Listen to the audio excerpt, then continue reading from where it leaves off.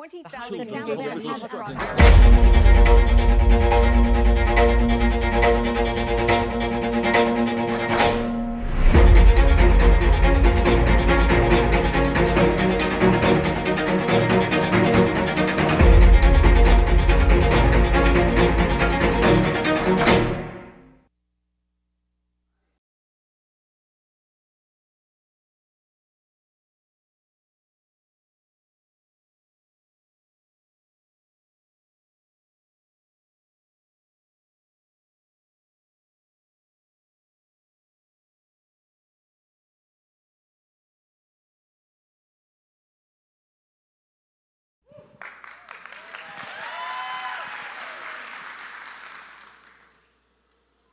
Hello?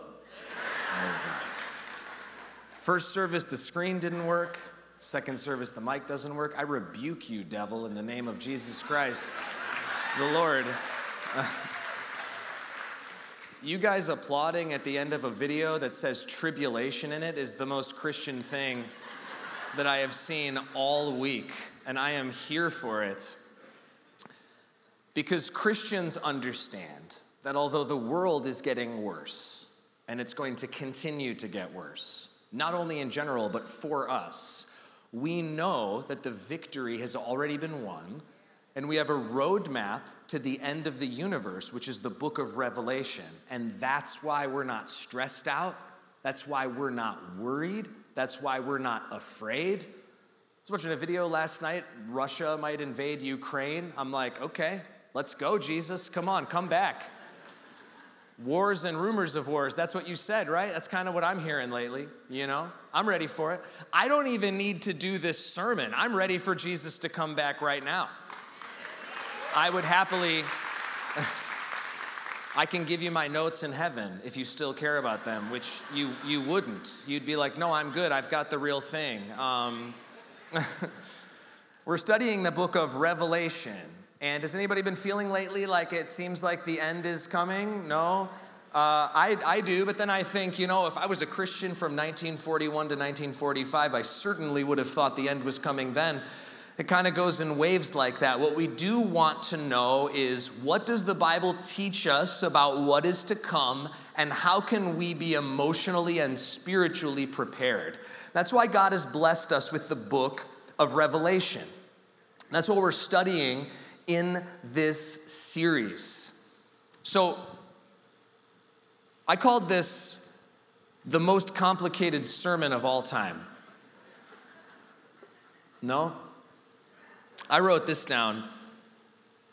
Jesus is definitely coming back on July 3rd, 2027. No, that's a red flag. If you ever are listening to any end times content and a person says something like that, that's your cue. Just kind of get out of there, you know, just walk out or close the tab. Jesus said no one knows the day or the hour that he'll be returning. So if anyone claims to know more about the return of Jesus than Jesus himself, then you know that you're in the wrong spot. We're talking about the book of Revelation. The book of Revelation is extremely complicated. We're doing more of a teaching series than we are a preaching series. So I hope you got your thinking cap on. I hope you're ready to learn some things. Revelation is structured around 7 sevens. What that means is 7 times in the book of Revelation, there is a grouping of 7 things. The numbers are significant. 7 in the Bible means complete. 7 days in a week, complete. It is a picture of the completeness of what God has created. And in Revelation, we see 7 churches, then 7 seals. That's what we're going to be looking at today, chapters 6 and 7. We see 7 trumpets, 7 people, which is the most terrifying part of Revelation, is this chapters 11 through 15. If you like horror movies and you haven't read Revelation 11 through 15, then you're doing it wrong. You should definitely read this. It's terrifying. And then we get to the 7 bowls, the 7 dooms, and the 7 wonders. So Revelation is structured in this way, but keep in mind there are more allusions to the Old Testament in the book of Revelation than in the entire rest of the New Testament combined. Revelation is a culmination of the entire Bible, alluding to the entire Bible, and giving us what's left and what is to come.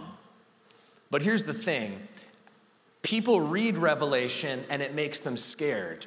People read Revelation, it makes them worried. If that is the way you're reading it, you're doing it wrong. Revelation was written so that you would have hope. I wrote this down. As Christians, our collective trajectory is glory and safety and unity with each other and Christ. This is an underlying belief of the entire Bible, and if you believe this, which you should, then you will be able to read and understand Revelation correctly. You must believe and understand that God loves you, has a plan, and will keep you safe for you to understand how all of this terrifying stuff that is going to come can cause you not to feel afraid, but to lean in and have hope. Does that make sense? Okay, so we talked about 7 sevens. Now, anyone want it to get more complicated? No? You can respond to me. I'm a real person. 50 is a big number in the Bible. 7 sevens leads us to 49. At the end of 49, all that's left, I wrote this down. After it all, at the end of the end, when the film strip of existence runs out, there's Jesus. When everything meaningless in this world has run out of gas, space, energy, and time, there's one guy standing there, and we who believed will be with him as he completes his mission of restoring the world back to his Father, back to perfection, back to Eden. In the Old Testament, the number 50 was a number of jubilee, a number of completion at the end of the route of 7 cycles of completion. At the completion of completion, they would set all slaves free, they would restore all land to its original owners, and they would give everything back to the person who it was meant to be. Jesus in Revelation is the completion of completions, the jubilee of jubilees, the bullseye on the dartboard of reality and life and existence itself. Now, here's the thing. I think the reason why people don't always teach on Revelation at a weekend service is because it's pretty complicated. And I know what happens when you try to do this in a room this big. People are like, Pastor, it's just, I like it, but it's just so hard to understand. Pastor, can you preach on John 3:16 again? Pastor, I've got my coffee, and I just want you to tell me that Jesus loves me this morning. He does love you 100%. And the world is also rapidly getting worse, and he wants you to have hope. That's why we study this. And also, the Bible is very complicated. Like, you guys understand that, right? You know what's weird? Is people accept complication in every tier and place of fandom. They do. They love complicated things. Like, I'm a Lord of the Rings guy, and Amazon just announced this new Lord of the Rings television show, which that has been rolling for about 5 years. They paid $250 million to the Tolkien estate to write Lord of the Rings on a piece of paper. Then they paid $250 million to produce the first season of the show, of which there's going to be 5 seasons, of which none of which takes place in any of the 1,000 years of which the Lord of the Rings series was made. All of it takes place in what is called the Second Age, which is a different part, which is a part where only some of the characters are, because some of the characters are immortal, which means they will be in this, even though they were in the originals, even though it doesn't make sense. And answer me this.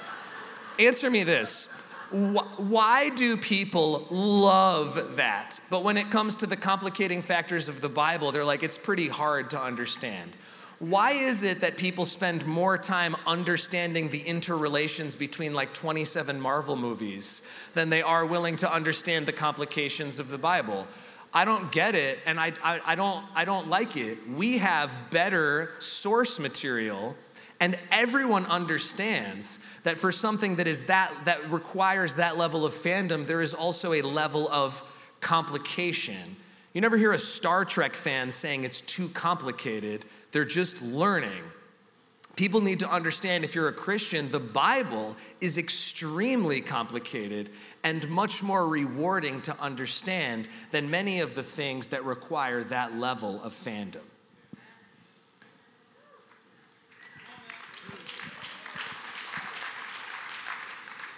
So today we're talking about the tribulation. We're going to be talking about two things that the Bible teaches in Revelation 6 and 7. We're going to be talking about the four horsemen of the apocalypse, and we're going to be talking about this idea of 144,000 people. Those are two concepts that are in Revelation 6 and 7. I'm going to unpack those for you. I'm going to teach you what they mean, and hopefully they're going to bless you. And then we're going to spend the rest of the time talking about how amazing Jesus is and the hope that we have coming in heaven. Does this sound good? Absolutely. One guy is excited. I like that. Okay, so if you want to open your Bible, you can open it to Revelation 6 and 7. We're going to be reading a bunch of the verses in chapter 7. Or if you want, you can just stick with me and I'll tour guide you through the whole thing. So those two things again are the four horsemen of the apocalypse and the number of people, 144,000. So the tribulation is a period of time. Some people see it as a 7-year period coming from a prophecy in the book of Daniel. Other people see it as having started after the ascension of Christ. Regardless of the framework that you apply to the Bible, we know that the things that the Bible says about this period are true. And so what we see here are two things that are going to happen during the tribulation. The first one is these four horsemen of the apocalypse. This is a painting from Albrecht Dürer, a German painter from 1498. It was on display at the Museum of Metropolitan Art in New York in the 1990s. And in 1498, he painted a picture of the four horsemen of the apocalypse.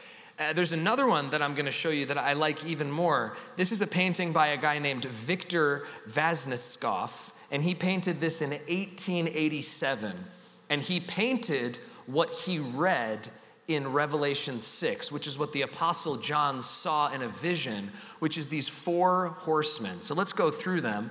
The first horseman, it says, was on a white horse. He had a crown on his head and a bow, and it says that he went out to conquer.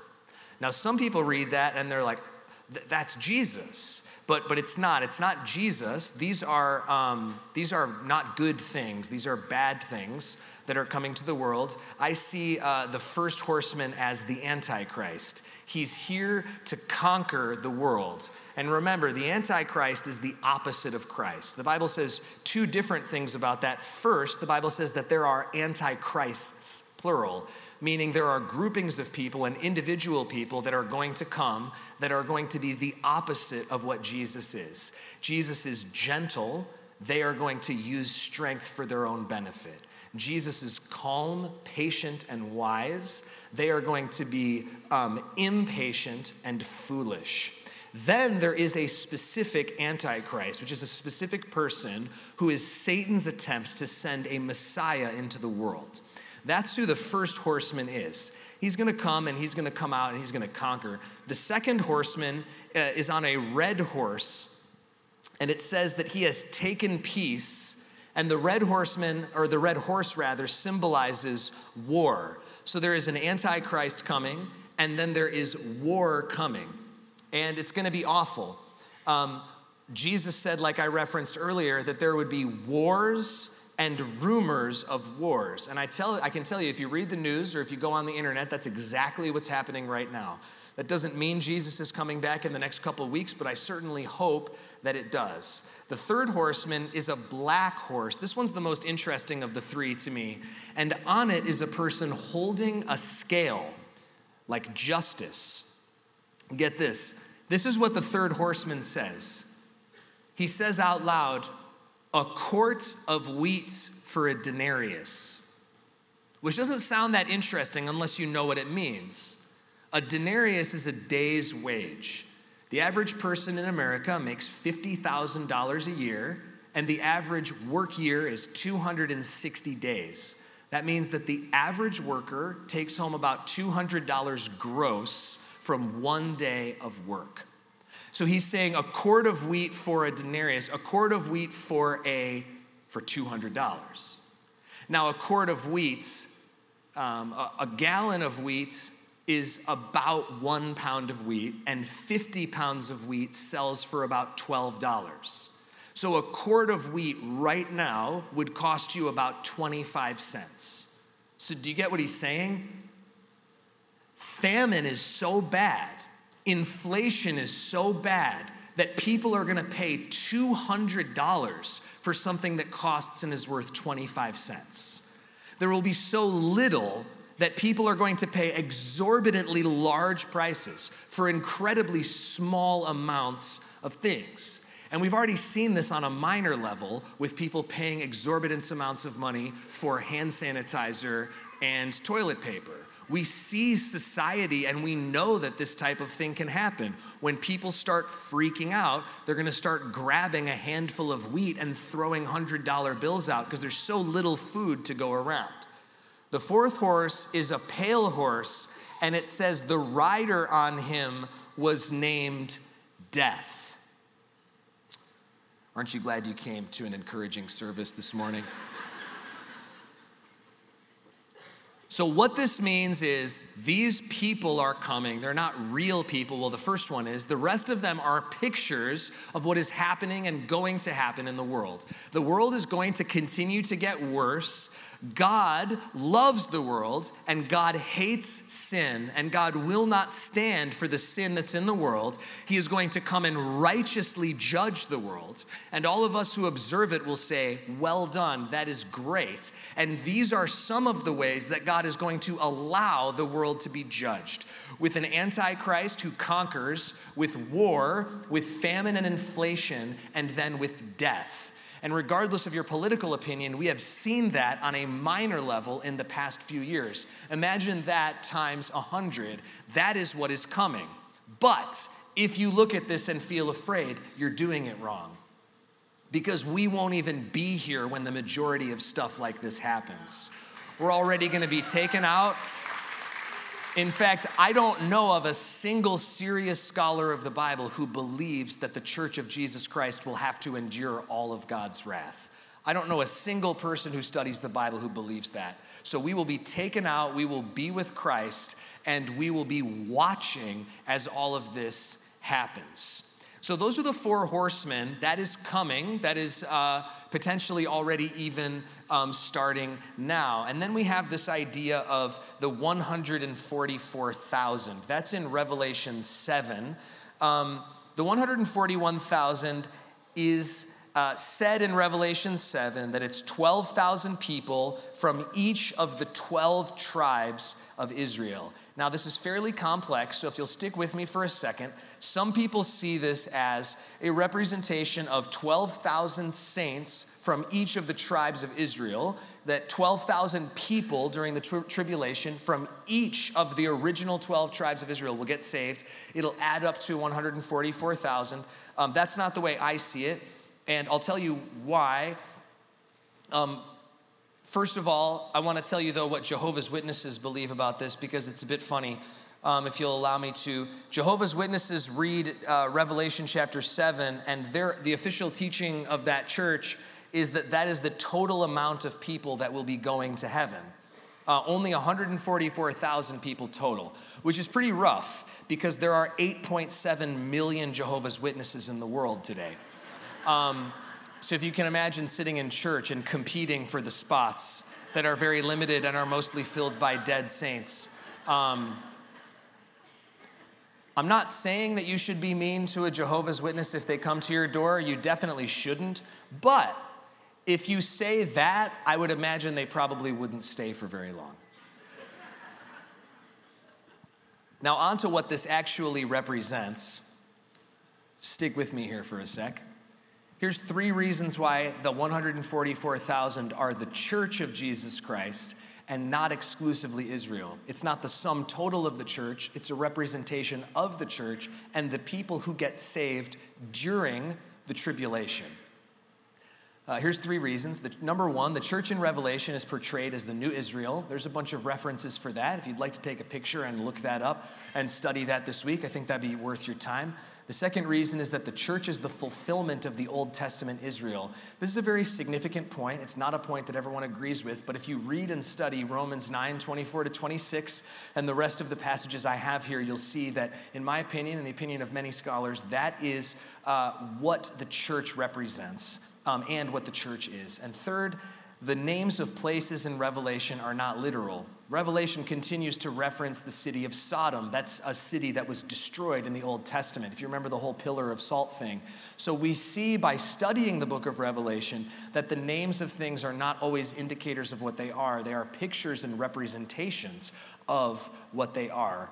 So what is the 144,000? The 141,000 is a grouping of people who get saved during the tribulation, and they are people who God calls out. He didn't call them out now, but he calls them to himself then. There's still hope for people. If you have a friend or a brother or a sister who doesn't know Christ, and God raptures his church, God takes us away, and God leads us into heaven, there is still hope for those people. Many people will be awakened by those things and will get saved during those times. That's what the 144,000 is. Now let's look at what it says in Revelation chapter 7. Here's where I wanted to land together. I love this passage. This is a picture of heaven. If you read about the four horsemen or the 144,000 or the great harlot of Babylon or all the cool things that are in Revelation, and it causes you to feel afraid, you're doing it wrong. Revelation was written that you would have hope. And here at the end of chapter 7, we have a picture, a vision of heaven. God gave the Apostle John a vision of heaven so that you would be able to have it, so that you would have hope in what is to come. So that you would walk through your life not in fear of war, not in fear of famine, not in fear of inflation, not in fear of disease, not in fear of infection or virus or misfortune, but that you would walk through life with hope because you know what is coming for you. And you know and believe that by the time you're standing with Christ, everything that's happened in this world will feel like a boring section of credits at the beginning of the most wonderful film that you have ever seen. And we get that vision here in Revelation chapter 7. Let's look and study this together. It says, "After this I looked, and behold, a great multitude that no one could number from every nation." This is what heaven's going to be like. Heaven is a collection of all types of people, from all types of nations, from all types of people groups that spoke all different kinds of languages and lived completely differently together. And they're not fixated anymore on who they are. They're fixated on who Jesus is.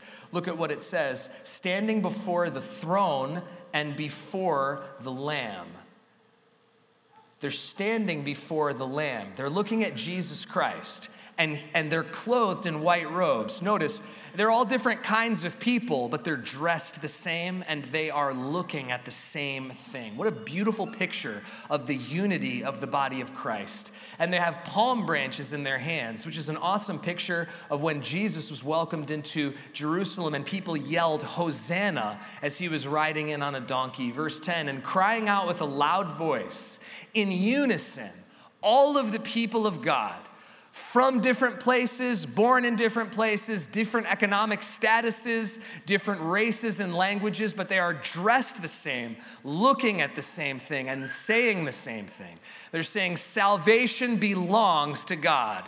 They're saying the only way to get saved was God. The only way to be redeemed was Jesus. The only way to get to heaven is Jesus. The only way to be saved is Jesus. He's sitting on a throne.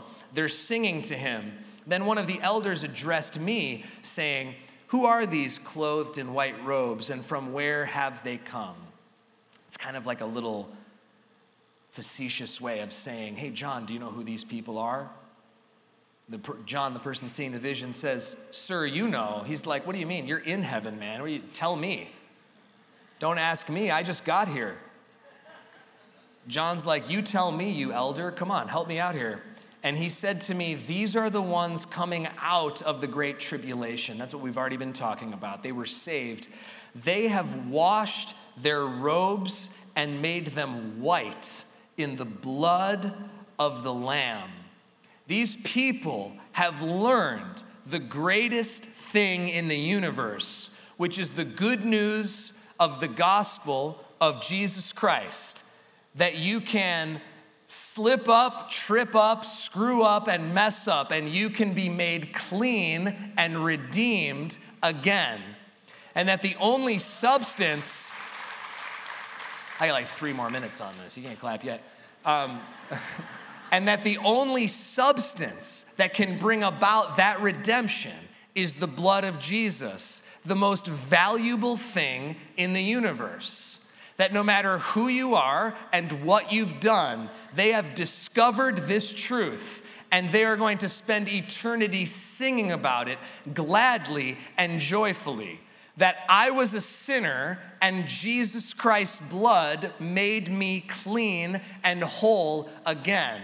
And that heaven isn't full of a bunch of people who were perfect and awesome and never got mad at their kids and never struggled with finances and never worried when they were watching the news. Rather, it's the opposite.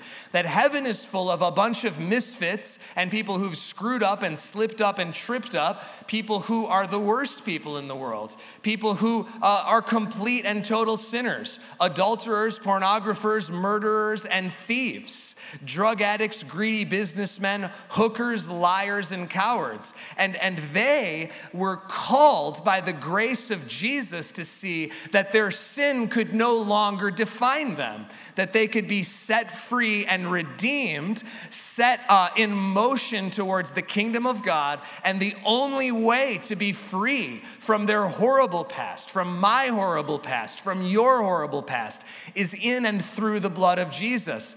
Then they get to spend all of eternity with all of the people who know and treasure that truth, singing about it, talking about it, meditating on it, and recognizing I am so blessed that God would have chosen me to be a part of his team. I'm so thankful for the ways that I've messed up in my life because they showed me my great need for a Savior. And when I look at myself, when you look at yourself in heaven, you're not going to see your sin anymore. It won't matter anymore. It's all bought and paid for. And you will forever be filled with the deepest joy and gratitude that you got to know Jesus, that you got to be called by Jesus, that you got to live for Jesus. And every moment of every day, you'll be like, I can't believe this is my life. I'm so happy.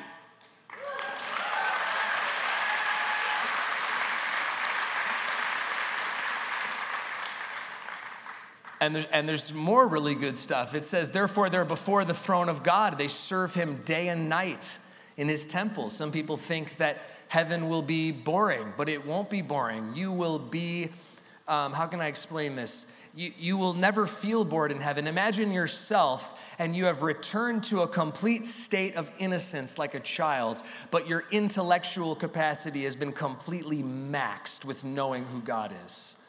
The most innocent version of yourself and all of the knowledge of God. When you're in that state, when you're in your perfected state, the idea of serving Jesus and being with him every day will sound as magnificent to you as it actually functionally is. And he who sits on the throne will shelter them with his presence. You'll never be alone. You'll never feel alone. You'll never worry, because you will be sheltered with the presence of Christ. And they will hunger no more. They won't thirst no more. No more of the daily pains of earth. Where am I going to get lunch? How am I going to finish work so that I can eat? How am I going to afford enough food for my kids? All of those feelings and frustrations gone. The sun won't strike them, nor any scorching heat, which is every Phoenix person's favorite verse. No more 112-degree July and August days in heaven. No more July and August in heaven. None of that. For the Lamb will be in the midst of the throne, Jesus Christ in the middle of everything where he belongs.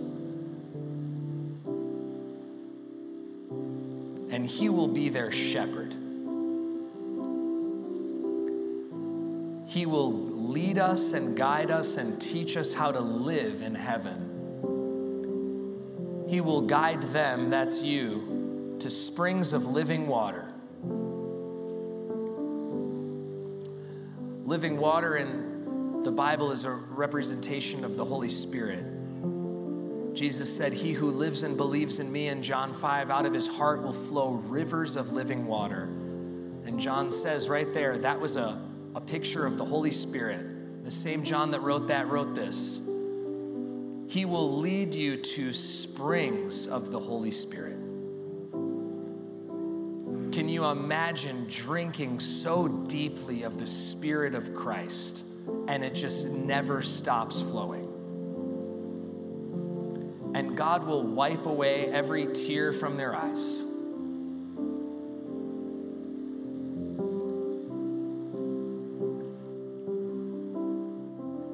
No more crime, no more frustration, no more fear, no more pain.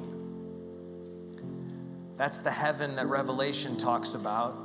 That's the heaven that's coming for each person of Christ. And if you're reading Revelation and you get scared, or if you're watching the news and you get scared, as a Christian, you're doing it wrong. Jesus Christ gave you this content so that you would live with hope. And that hope that you have is what you can offer to the world to show them Christ.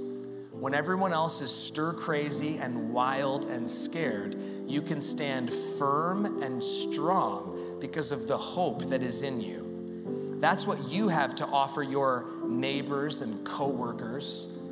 Not a system of behavioral modification to appease an angry God, but a real friend who's offered you a real hope and told you the end so that you wouldn't struggle in the middle. Revelation tells you the end so that you won't have to struggle in the middle. Let's pray together. God, thank you for today. Thank you for the great hope of Christ. Would you fill up our hearts once again with your hope? Would you allow us to drink from streams of living water even now? Would you fill us afresh with your Holy Spirit today? I pray that we would live in and from that hope. I pray that we would not live from fear. I pray that we would not live from anger or aggression. I pray that we would not live from news article to news article or from swipe to swipe or scroll to scroll. We would live from hope, and the hope that we know the person who wins. That the person who wrote this book, the person who wins all of it, that we know that person and we know that we win with him and we need not be afraid. I pray that you would give us that hope and bless us with it now in the name of Jesus Christ the Lord. Amen.